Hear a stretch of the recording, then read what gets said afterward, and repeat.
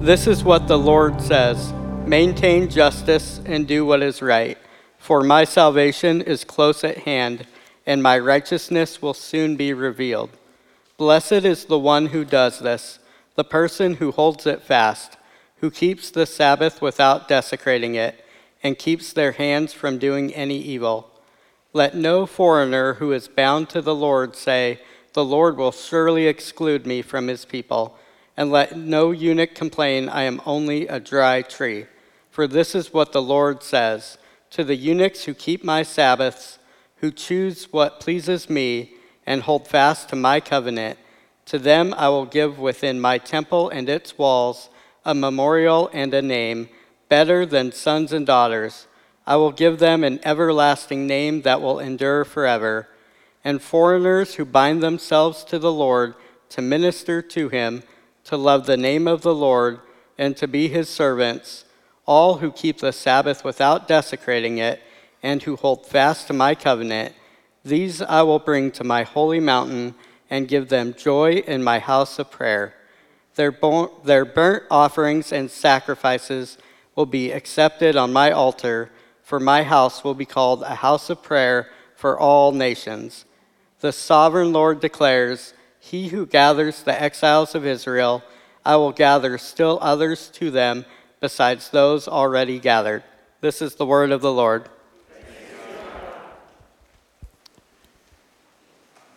Amen.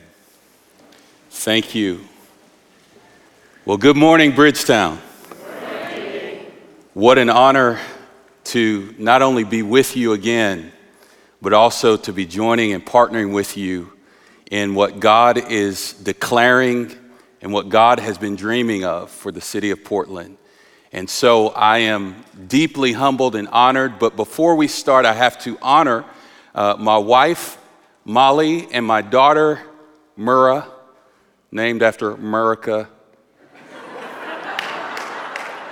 Just kidding, it's actually Mira. But lately, my southern accent, I was born and raised in North Carolina, it's been coming out, and my wife and daughter noticed that I've been saying Mira lately. And so they double dared me to actually say that from the stage. So this is for you at home. Because how many of you know, before I'm a preacher, I am a father?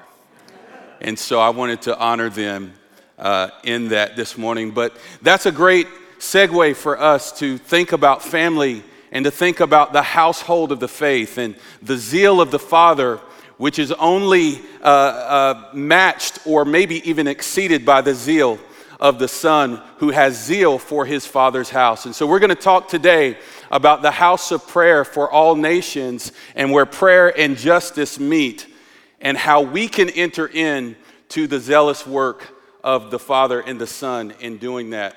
Before we do that, I'd like to pray one more time. If you would, humor me and just place your hand on your head and say, "Father, give me the mind of Christ." Now just place your hand on your heart and say, "Holy Spirit, fill me with wisdom, knowledge, and the fear of the Lord. Let a spirit of might be released in our midst right now in Jesus' name. Amen." In the Gospels, we hear this incredible story that in the context of social justice movements and political polarization and civil unrest, we hear this referenced often in faith-based justice movements, this seminal moment in biblical history where Jesus comes into Jerusalem, the answer of generations who were looking for a Messiah, the Jewish people who were living under Roman oppression, looking for someone who would come and revolutionize everything, that this Jesus who would march in. They didn't know it was Jesus, but this Messiah who would come and who would change everything in a moment by his mere presence. And he comes in a way that no one expects. He comes in low on a donkey, and then he visits the synagogue. And the first thing that he does in the temple is he fashions a whip, this cord, and he goes in and he drives out the money changers. He drives out the merchants and he turns over tables. He's zealous, and the disciples, when they saw the fire with which he addressed the religious leaders of the day and the way that he came in and he just unhinged, Jesus completely unhinged, they were reminded of a prophecy that in the book of John it says they remembered, zeal for your house has eaten me up. And the Jews, they asked him, what sign do you show us since you do these things? What gives you the authority to do this? How are you calling this your house? How are you telling them what this house is supposed to be? And he says in John 2, verse 19, destroy this temple, and in 3 days I will raise it up. Then the Jews says, well, it's taking you 46 years. It's taken us 46 years to build this temple, and yet you say you'll raise it up in 3 days? But he was not speaking of a tabernacle or a temple that was made with human hands. He was speaking of his body. And so Jesus comes and he says, this physical temple that you're in here doing all the programs, you have all the merchants, you have all the systems and the structures, you're charging people to get in here, you're making a profit off of the pain of the people. They're coming to the house of the Lord because they want to find healing, they want to find deliverance, they want to find God himself, they want to access heaven, and yet you're charging them for the access, and on top of that, you're giving them all the physical things that you think they need, but the one thing that they actually need is not what you are doing in here. You're making it a house of trading, but I'm here to tell you, in Matthew records what he says. He says, it is written, my house shall be called a house of prayer. This is not a shopping mall. This is not a good governmental program. This house will be a house of prayer, and it won't just be a house of prayer for people that look like you, for people who vote like you, for people who think like you, for people who have the same socioeconomic status, for people who can afford to buy some sort of penance from me. He says this will be a house of prayer for all peoples, all nations. Can you imagine the fire with which Jesus has when he comes in and he sees his Father's house being desecrated? So he used really intense language. He says, you hypocrites, you den of snakes, you robbers, you thieves. I'm coming in here to define for you what is written, that this house will be a house of prayer. And it will be a house of prayer for all nations. But he redefines the house not as a physical place made by human hands, but as a house made out of a body, his body. And in 1 Peter 2, it says that us coming to him, us, the living stone rejected by men, you yourselves like living stones. Everyone say living stones. You yourselves like living stones are being built up as a spiritual house, to be a holy priesthood, to offer spiritual sacrifices acceptable to God through Jesus Christ. Again, Mark 11:17, he taught them saying, is it not written that my house shall be called a house of prayer for all nations? But you have made it a den of thieves. That word nations is found in Scripture as ethnos. According to Keith Scoville, a bibliographer, he says that 41% of the occurrences of ethnos as nations in the Bible are negative. When we read and we see ethnos in the Bible, especially in the Old Testament, nations usually is postured as something that is not really celebrated. It's kind of held in low esteem in the Bible, and partly that's because the nations come with the ethnos, with the cultures and the people groups, come their religions, come their idols, come their pagan practices. And so Israel was encouraged to drive out the nations in order to take the land. And so we see these negative connotations in the Old Testament, but it also says that 28% of the word nations in the Bible are used in a positive manner, particularly in the New Testament. And then 31% are neutral, meaning the nations were watching what God was doing with Israel, and there was no real indication as to how they were being viewed by the Hebrew writers. So Jesus comes, and he takes this negative thing of people who are outside of the Abrahamic promise in the covenant of Israel, people who are not Jewish, and he begins to say, no, my house is for everybody. It's not just for the Jews. And this is particularly interesting when we get to where it is written. When Jesus says it is written, where was it written? And we can look in Isaiah, and I love to preach from Isaiah. In fact, the more you hear me preach, the more you'll probably hear me preach from Isaiah. I love Isaiah because Isaiah saw the Lord more clearly than any of the prophets, I believe. He saw Jesus in almost every passage of the book of Isaiah. There is a clear and unique and specific description of the man Jesus, not only who he is, what he looks like, his authority, but what he would do in the earth. And so I love it when we think about Isaiah and we see that 700 years before Jesus lived, in the 8th century BC, he saw him and he declared him. In Isaiah 2, he talks about Jesus as the one whose mountain is glorious and would be exalted as chief among the mountains in the last days. In Isaiah 6, we see the Lord high and lifted up, and the train of his robe fills the temple. And out of that encounter, out of Isaiah seeing Jesus, Isaiah says, "Here I am, Lord, send me." This is a principle for us that I'll talk about in just a minute, but we cannot be sent unless we see. Every biblical prophet, every prophetic people, God always makes an issue of their sight first. Jeremiah, what do you see? Zechariah, what do you see?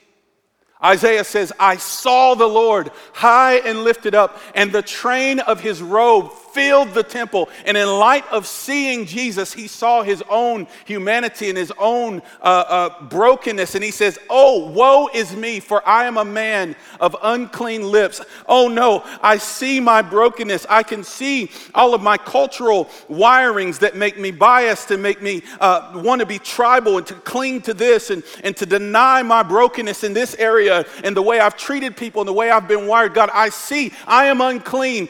Touch my lips and purge me."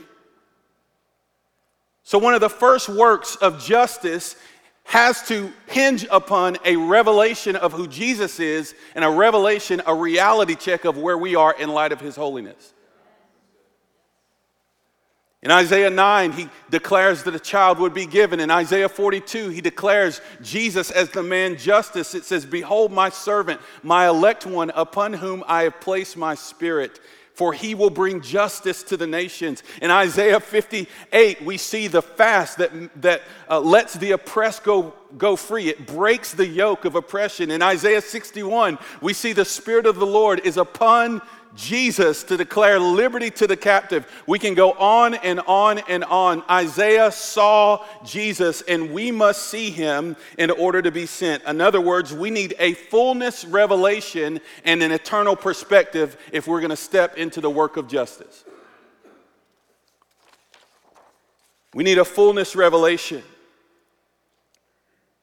And so if you look with me at Isaiah 56, verse 1, the passage that was just read, through the prophet Isaiah, and I'm reading from, I believe, the New King James Version, possibly the English Standard. Either way, it's the Bible. "Thus says the Lord, keep justice and do righteousness, for soon my salvation will come and my righteousness will be revealed.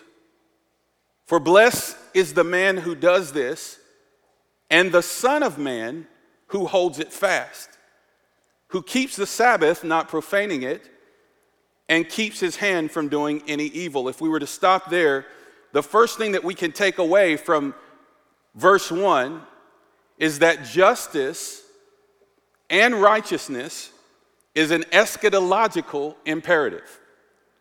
Those are big words. What does that mean? Justice and righteousness, it says, keep justice and do righteousness, for soon my salvation will come and my righteousness will be fully revealed. The book of Revelation means the revealing. Everything that we are doing and fighting for today, all of the injustices that are in the earth today, everything that we want to see shift and change and transition, we must see it in light of a fullness reality that is not yet, but that is coming. He says, I am coming as king. The kingdom of heaven is coming on the earth. There is a real king sitting upon a real throne. And the throne has foundations. Throne language represents government. The king is the king, the potentate, the ruler of a real government that has real legislative structure and systems in the way the kingdom of God functions. And God is bringing that kingdom upon the kingdoms of the earth. The kingdoms of this age shall become the kingdoms of our God. And so you and I, who now were born in the kingdoms of this world and we navigate and we move through it, we actually are citizens of that kingdom now. Are you with me? And so what happens is, he says,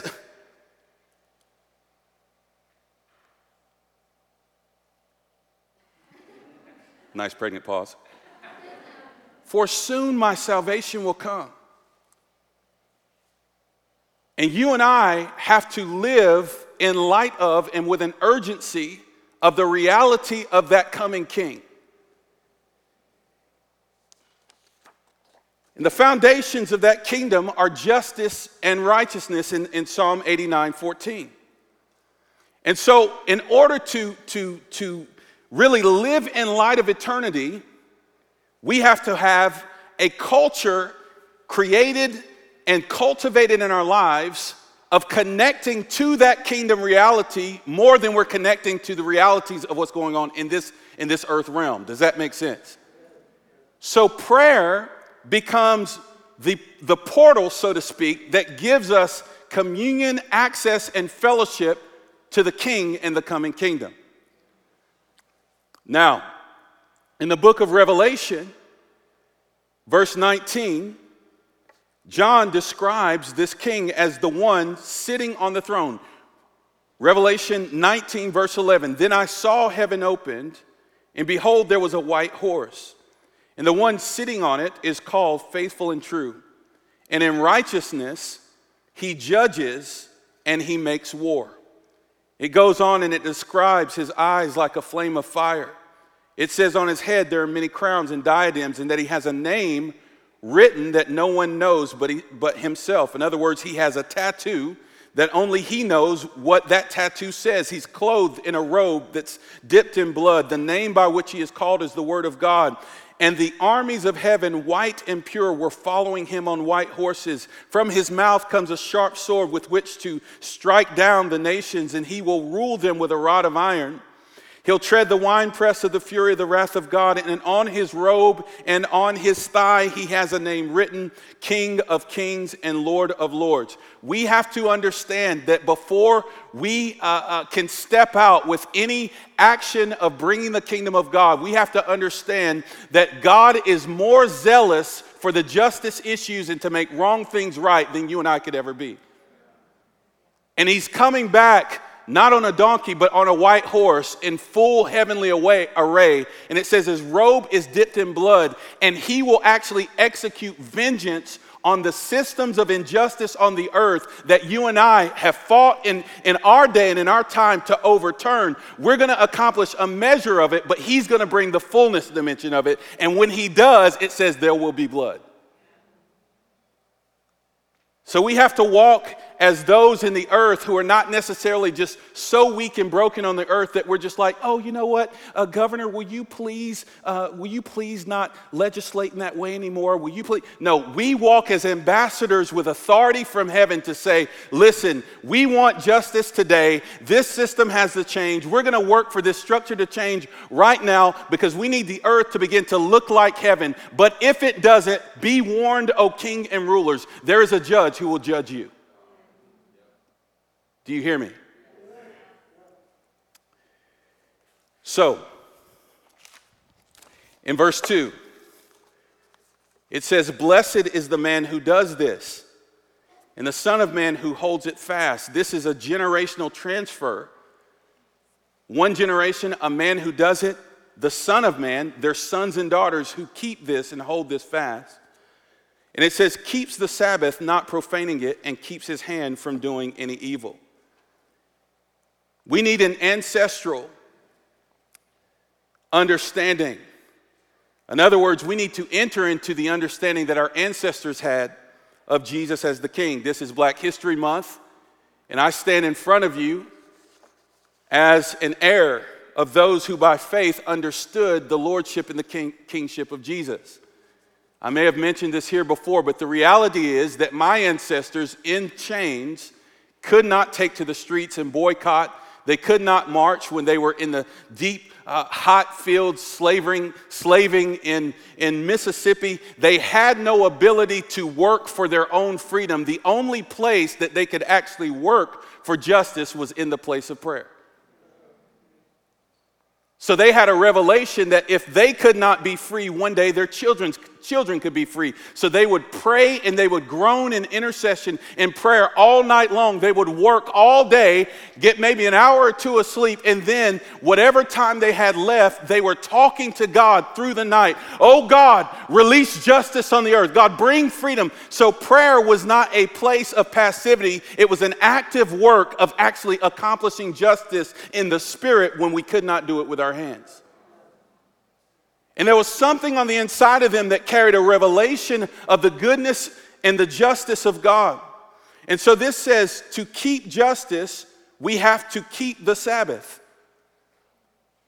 A justice that proceeds not from just a principle of rest, but from a place or a dimension of rest that is found in the place of revelation. In other words, my ancestors, when they could not work with their physical hands to get free, what they could do is rest in the freedom that is found through the revelation that Jesus will somehow bring freedom in the way that he can, in the timing that he can. Does that make sense? And so we rest or keep the Sabbath by entering into a revelation of the finished work of Jesus through the cross.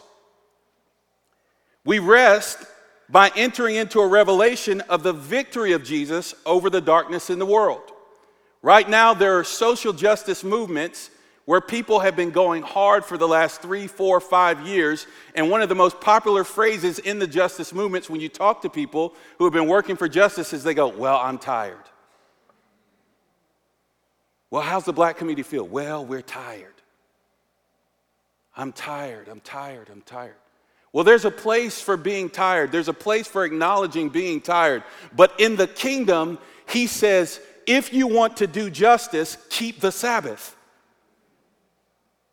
In other words, enter my rest and get untired. Let me refresh you. Rest in my finished work and not the power of what you can accomplish through your human ingenuity or human emotion. So he says, keep the Sabbath and keep your hands from doing evil. So before you can actually work for justice, you have to be holy. You have to be righteous. I want you to enter into my righteousness. Have clean hands. Ask me to cleanse your heart. And the promise that we have in the rest of God is that his perfect leadership will lead us into the redemption of all things in the fullness of times. But we enter into the rest of God through the spirit of revelation, which can only be attained on the mountain of the Lord. Someone say, the mountain of the Lord. We ascend the mountain of the Lord through descent in the place of prayer. Now, one popular phrase that I often hear is, JT, I know that you're a prayer movement guy. I know you like to pray. Well, I like to act. I want to work. I don't want to just pray. I want to work. Well, I want to submit to you that prayer is the work. Prayer conceives the work, and prayer is the work that births the work. Prayer is the work that sustains the work, and prayer is the work that protects the work. In fact, most people who say, I don't want to just pray, I want to work, they've actually never entered into a realm of prayer where they actually unseated powers and principalities and angels and demons moved at the sound of their voices. They've never seen the power of victory in prayer. See, when we pray, we don't pray as those who just beat the air and we just throw out prayers and hope that maybe something sticks and maybe God heard. When we pray like Daniel, who started a 40-day fast, and it says it took him 40 days, and when the angel finally arrived, it says, Daniel, we heard you from the moment you started praying, and it says, I began to fight through demons. It took me 40 days. I was warring in the heavens to get to you to answer your prayer. I'm here to tell you, our prayers are not just some nice little rote ritual little thing. We are not those who just pray these empty prayers that have no power. I'm talking about a people of prayer, a house of prayer, where when we open our mouth, something shifts in the heavens, and what it looks like on the earth begins to change because we are legislating with God in the supernatural realm. If you say, I don't want to pray, I want to go do the work, that's because you have never worked in that realm of prayer. God is raising up a people of maturity in the Spirit who know how to rise up into the realm of government where ancient demons, powers, and principalities exist, and they are dictating laws. They're dictating cultural norms and traditions on the earth that are disrupting us from entering into our inheritance and walking together and living together as a house of prayer for all nations. Even now, right now, there are demons screaming, ancient demons screaming actually at our, pulling at the heartstrings at a DNA level for some of us, where every time you hear the word racial reconciliation, or every time you talk about justice issues, something inside of you gets uncomfortable because there's something that has had a stronghold on the people groups of the earth, and particularly here in America. And God is saying, I'm looking for a multi-ethnic, multicultural church who will actually walk out in John 17 oneness. I can release a Psalm 133 anointing on them to bless them with power and authority to overthrow generational wickedness.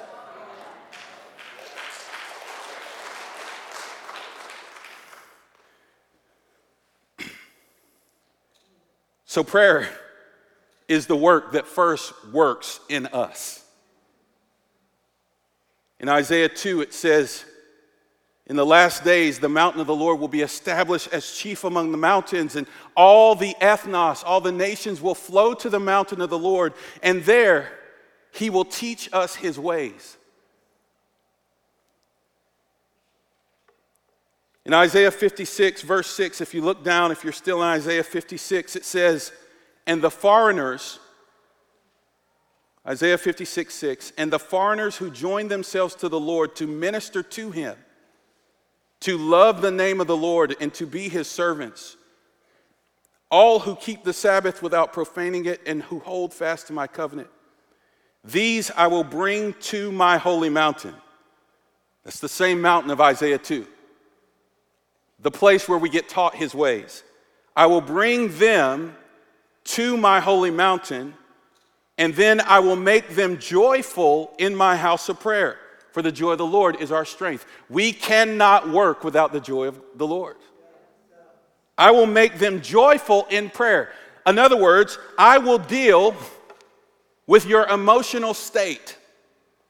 If you are still in trauma from 2020, from a pandemic environment, if you're still traumatized over the political narratives, if you're traumatized over the ethno-cultural conflicts and the various, if you're overwhelmed by the injustices of the earth, he says, guess what? I have a solution. Foreigners, that means you don't have to be Jewish to come to my mountain. Anybody, if you are a son and a daughter, no matter what your ethnic background, whether you're African, whether you're Hispanic, Asian, it does not matter what your earthly narratives have been. In my house, everyone has an identity. In my house, everyone has a seat at the table. In my house, everyone has an inheritance. All the foreigners, come and minister to me. First of all, in prayer, what we do is we minister to the Lord. Before we bring our supplications and our requests, he says, come, minister to me, and I will make you joyful.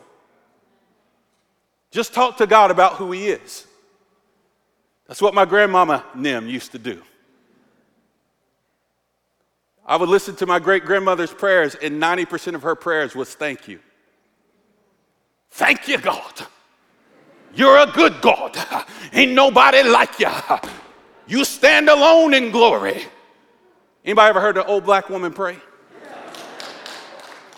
We used to joke, they get a prayer through. I need to call a woman who can get a prayer through. Thank you, Lord Jesus. There is no one like you. You stand alone in glory. Oh, God of great glory. Or an old black man, an old deacon in my church. We sang our prayers. Is that okay, Bridgetown? I know this is a little different. Well, we used to sing our prayers. God of glory, you stand alone. Ain't nobody like you. I love you, Lord. You heard my cry.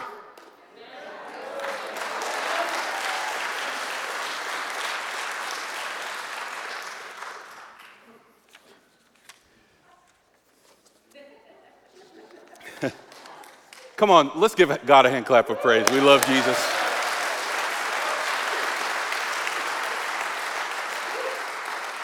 See, this is why we need the house of prayer for all nations. You might learn how to sing your prayers.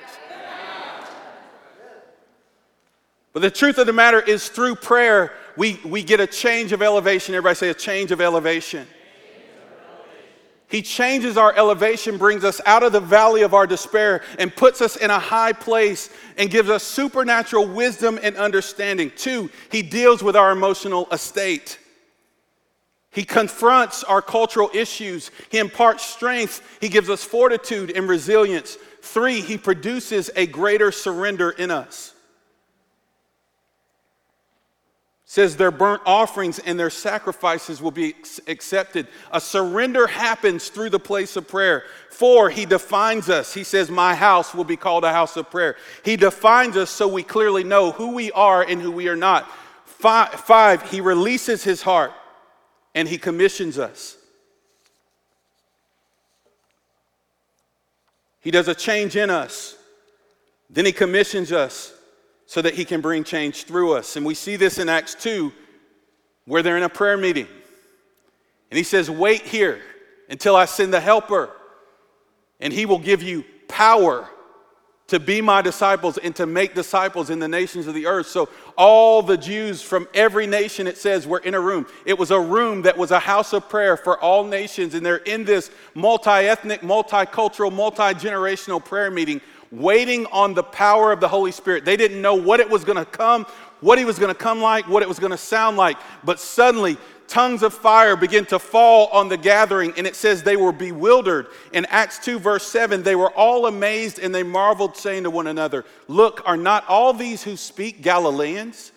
How is it that we hear each one in our own language in which we were born? In other words, we could have sat in this room. I'm from Russia, and you're from Mongolia, and you're from Zimbabwe, and we could sit here and we could try to explain our cultures and talk through our cultural differences and understand our unique justice issues or injustice issues. We can sit here and try to have the conversation, but you can't even understand the language that I'm speaking. So God says, guess what? Here's what I'm going to do. I'm going to release supernatural technology from heaven, and now you can speak not only in one another's language, but you can understand one another. We need a baptism of the Holy Spirit to be able to understand the heart of God and understand one another. And from that place, we're commissioned to the nations with supernatural help. And this has been my story. In 2007, I was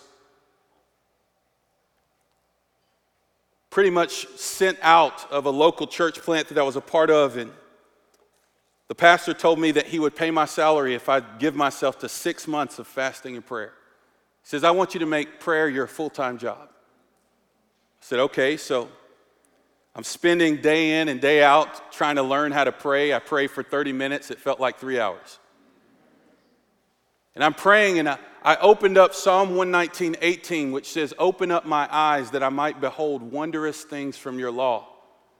And I'm sitting here praying, God, I've been in church my whole life, and I've loved you pretty much my whole life, but I've never really seen your power like I hear the stories of. And, I'm reading church history and reading about great awakenings, and I'm just saying, Lord, open up my eyes that I might behold you. God, I want this word to become real and become alive in my life. And one day I'm in my room, and all of a sudden I hear the small voice of the Lord, but I hear it as clearly as I've ever heard anything in my life. He begins to speak to me about the city that I'm in, and he invites me to pray for the city. Out of Jeremiah 29:7, he says, if the city in which you've been exiled has no welfare, no peace, pray for the peace of that city or the welfare of that city, and I will also give you welfare. And so suddenly I get commissioned to pray every day for things that are happening in our city. But it was so wild. The very next day I woke up and I hear 19th and College. I was like, 19th and College? What is that? 19th and College. And I'm like, well, that sounds like topographic language, like a map. So I Googled 19th and College, and it was a real street corner in the city where I lived. But I had been serving in the suburbs. We lived closer into the city in kind of a mixed community where you had young professionals on the left and drug dealers on the right. I mean, it was just this mixed neighborhood that was becoming gentrified. And so 19th was further south, kind of on the east side of Indianapolis at that time. And that was an area where people were like, man, the east side is rough. Don't go to the east side. But I hear 19th and College, so I get in my car and I'm obeying the voice of the Lord, and I drive to 19th and College, and sure enough, on the street corner were two dudes with hoodies on and their hands in their pockets, and I knew what that was because I did gang intervention for many years, and I knew these were the dope boys. They were distributing drugs on that corner, and I said, well, I'm here at 19th and College. Now what? And I'm looking at these guys, and I just thought, I should talk to them about Jesus. Little evangelistic tip. If you can think it, do it. And do it immediately, because if you don't, you'll talk yourself out of it. So I get out of my car, I start talking to the guys. I'm a little nervous, but I start talking to them. It turns into a 3-hour conversation. I prayed for both of them to receive Jesus that day. The next day, I get another coordinate, Broadway and 46th. So I drive to Broadway and 46th, and I discover a community of houseless teenagers from all over the country. One was actually a missing child. She showed me a milk carton with her face on it. She had been missing for 7 years. And I discovered, I entered their space and their world, and they began to take me to all these kind of these camps and these places where they do drugs and sit around and they talk about the deep things in life. And I kind of embedded and kind of became incarnated within their community, meeting other vagrant wanderers and strung out teenagers. And I just felt like, oh my goodness, I feel like this is what Jesus would be doing right now. Before I knew it, we had 70 people meeting in a very, very small living room in our little home, in our little bungalow in Indianapolis. I was young in the marriage. I didn't know then that you're not necessarily supposed to let a bunch of folks, strangers, sleep on your couch without telling your wife. Sorry about that, honey. But the truth of the matter is, I was obeying the voice of God, and He began to lead me into the wild. I'm telling you right now, if you begin to pray, God, use me. If you begin to become a house of prayer, God will lead you into places that might cost you everything. A justice without sacrifice is not justice at all. In 2003, I was in a prayer meeting and I had a vision of a young black man staring a gun in the face. It was clearly urban America, and then the background shifted and it was sub-Saharan desert. And he was still staring a gun in the face. And I heard the Lord in the vision say, "These are warriors without fear, and you will lead armies." I came out of the vision, and the pastor who was leading the prayer meeting said, "JT, why don't you come up here and pray for God to raise up African Americans out of the inner cities and send them as missionaries to the nations?" I knew that moment of kind of prophetic vision was an invitation to an assignment. I'm here to tell you that the revelation you receive in prayer will usually lead to an invitation. In 2004, right after that, I was in another staff prayer meeting, and because I'd been serving in the urban environments and I was face to face with tragedies and all kinds of complex situations in this low-income community, while I was there, in the prayer meeting, everybody on staff was overseeing different areas of church and ministry and movement, and we began to pray about the inner cities, and all of a sudden what erupted from my belly, what erupted out of me was a groan, and I could not control it. We're praying for the inner city, and all of a sudden tears form in my eyes, and I start silently weeping, and then the weeping gets louder, and then it turns into a loud groan, like a scream, and the more I tried not to yell, the louder I was getting. And so then the leader, the pastor of the prayer meeting says, "JT, this is really distracting. It does not take all of that." They're like, "JT, just go out in the hall. You're totally ruining the vibe here, bro." And I'm like embarrassed. There's like 70 leaders in the room. And I go out in the hall, and then this man comes to me and he says, "JT, I know exactly what that was." He says, "And I know exactly who you are." He says, "That's called a travail, and you can come pray with me at any time." I want you to know that in Isaiah 66, it says, "Can a land be born in one day? Can a nation be brought forth all at once? As soon as Zion travailed," everybody say travail, "she brought forth her sons." A travail is what a woman sounds like when she's in labor. The Apostle Paul travailed, and in the book of Galatians it says, "My children, with whom I again labor in Christ, and labor until Christ is formed in you." There was a groan on the inside. He had tears from heaven that gave birth to movement, that gave birth to sons and daughters. God is looking for a church in Portland that carries a travail that's not born of earthly compassion. Just, hey, we see things are bad in our city, we should do something about it. God wants to raise up a house of prayer that gets the groan of heaven. When the travail of heaven, there's a groan in heaven. He doesn't just long to meet with us.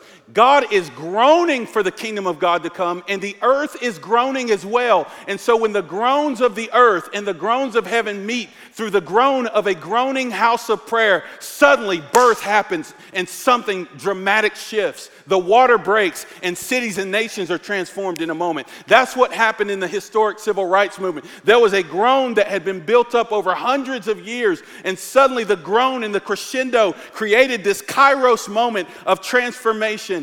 God wants to give us tears from heaven, not tears that are generated through virtue signaling and finger pointing, and I need you to feel this way. Why don't you feel that way? If you don't feel the way I feel, you're not holy. You don't love Jesus. We cannot condemn one another into caring about justice issues. You need heaven to lay hold of your spirit and your soul and burst something in you that will give you authority and power to be a change agent in the earth. Prayer is the way that happens.